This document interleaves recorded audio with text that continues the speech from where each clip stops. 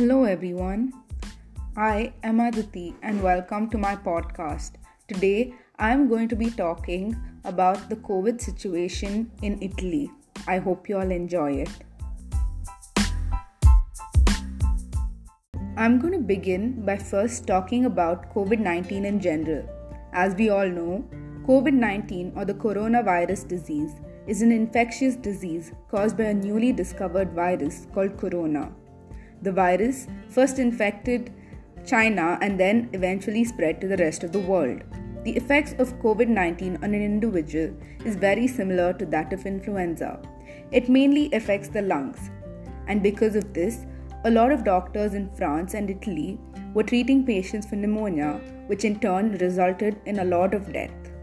I'm going to talk a few words about my country of focus, which is Italy. Italy is a European country with a long Mediterranean coastline. It has left a powerful mark on Western culture and cuisine. Its capital, Rome, is home to the Vatican as well as landmark art and ancient ruins. Moving on, let's talk about the COVID situation in Italy. Italy was first affected on the 30th of January when 2 Chinese tourists tested positive for the COVID-19.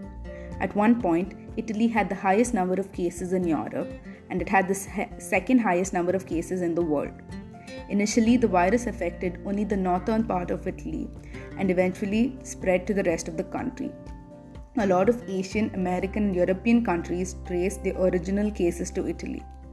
A number of countries traced their original cases of the coronavirus to Italy or Italians visiting the country, namely Austria, Bosnia and Herzegovina, South Africa, Greece, Russia, the Netherlands, Switzerland, Portugal, Czech Republic, Ireland, Argentina, Ukraine, Iceland, Morocco, Latvia, Jordan, Tunisia, Andorra, Luxembourg, Mexico, Dominican Republic, Lithuania, Nigeria, Denmark, North Macedonia, Romania, and Brazil. On the 6th of March, Vatican City, home to the Pope and headquarters of the Roman Catholic Church, reported its first case of the coronavirus. Within 2 weeks, the cases in Italy shot up from hundreds to thousands. By the 10th of March, they had nearly 10,000 cases. The high number of coronavirus cases in Italy may be explained by the expanding of air travel with China. Italy is the European nation with the highest number of air connections with China. Italy signed a Memorandum of Understanding (MOU) with China in early January 2020 to expand the air links between the two countries in order to expand tourism. The next segment is going to be comments from people in Italy who were affected by the lockdown imposed by the government, and I've asked them a couple of questions to which they have answered. The questions I asked them were: how did COVID-19 affect your day-to-day life in Italy? How did you feel about the government's response to COVID-19? Do you think they did a good job? And what have been the after effects of the lockdown in Italy? My name is Montserrat Corso, and I can tell you that my daily routine completely changed from one week to another. It all started with small changes, but all of a sudden I was in a global pandemic outside of my country.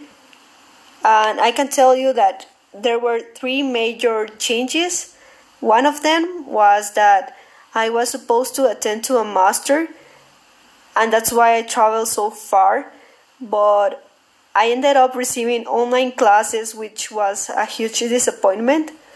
And besides of this change, I also had to stay as most of the people, no matter where you are, inside of my apartment, which I shared with a roommate. So I had to learn how to get along with her and also trying to find a way to stay positive all the time by not being able to go out, which I enjoyed the most. And also because of the lockdown, going outside became something that caused me a lot of stress and anxiety.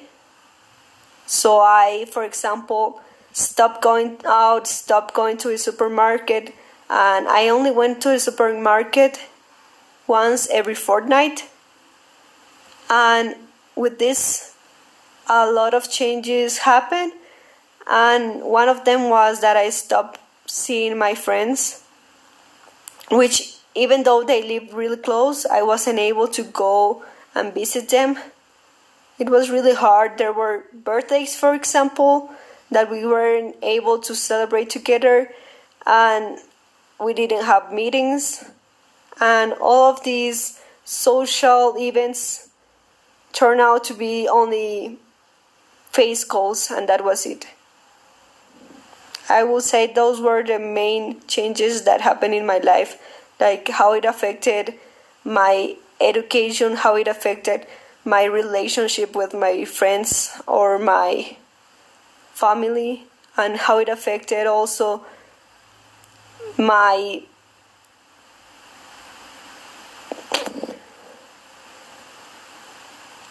mental health, how to stay positive.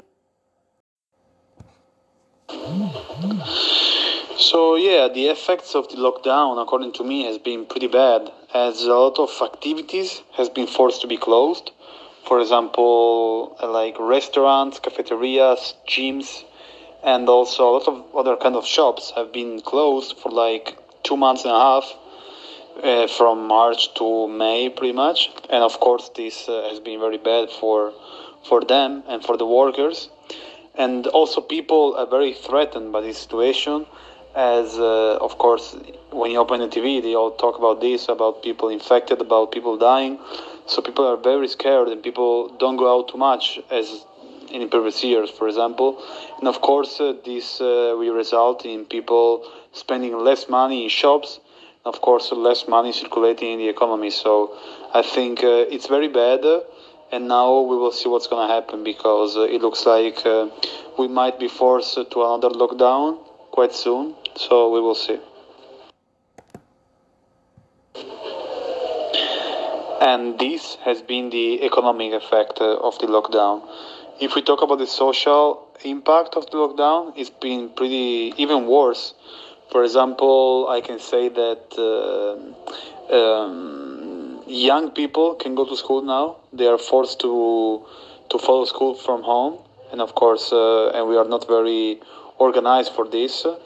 So even young people, which were used to go out every day, get together with friends, and go to school and hang out with friends, now they can't do it, and they can even play sports because they closed down a lot of sports activities. So even for them, it's getting very bad.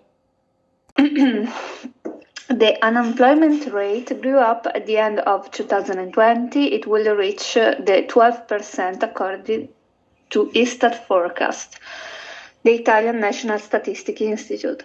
Many enterprises like coffee bars and restaurants closed, and they never open again. Young people looked forward to going outside and having a drink together. In the summer, the reopening of pubs and discos probably generated new COVID pandemic outbreak. Hi, I am Carlo from Italy. I think my government, at the start of the pandemic, my government took the right decision. Now the government is trying to deal with COVID, but I hope they will not close again the coffee shops and restaurants, because it will be an economic disaster. Having listened to the comments that people from Italy had, I would like to conclude by saying that even though Italy lost control of the COVID situation initially, they eventually managed to get it under control. Overall, the people in Italy seem to be quite satisfied with their government's response to the coronavirus. With this, I would like to bring my podcast to an end. Thank you all for listening.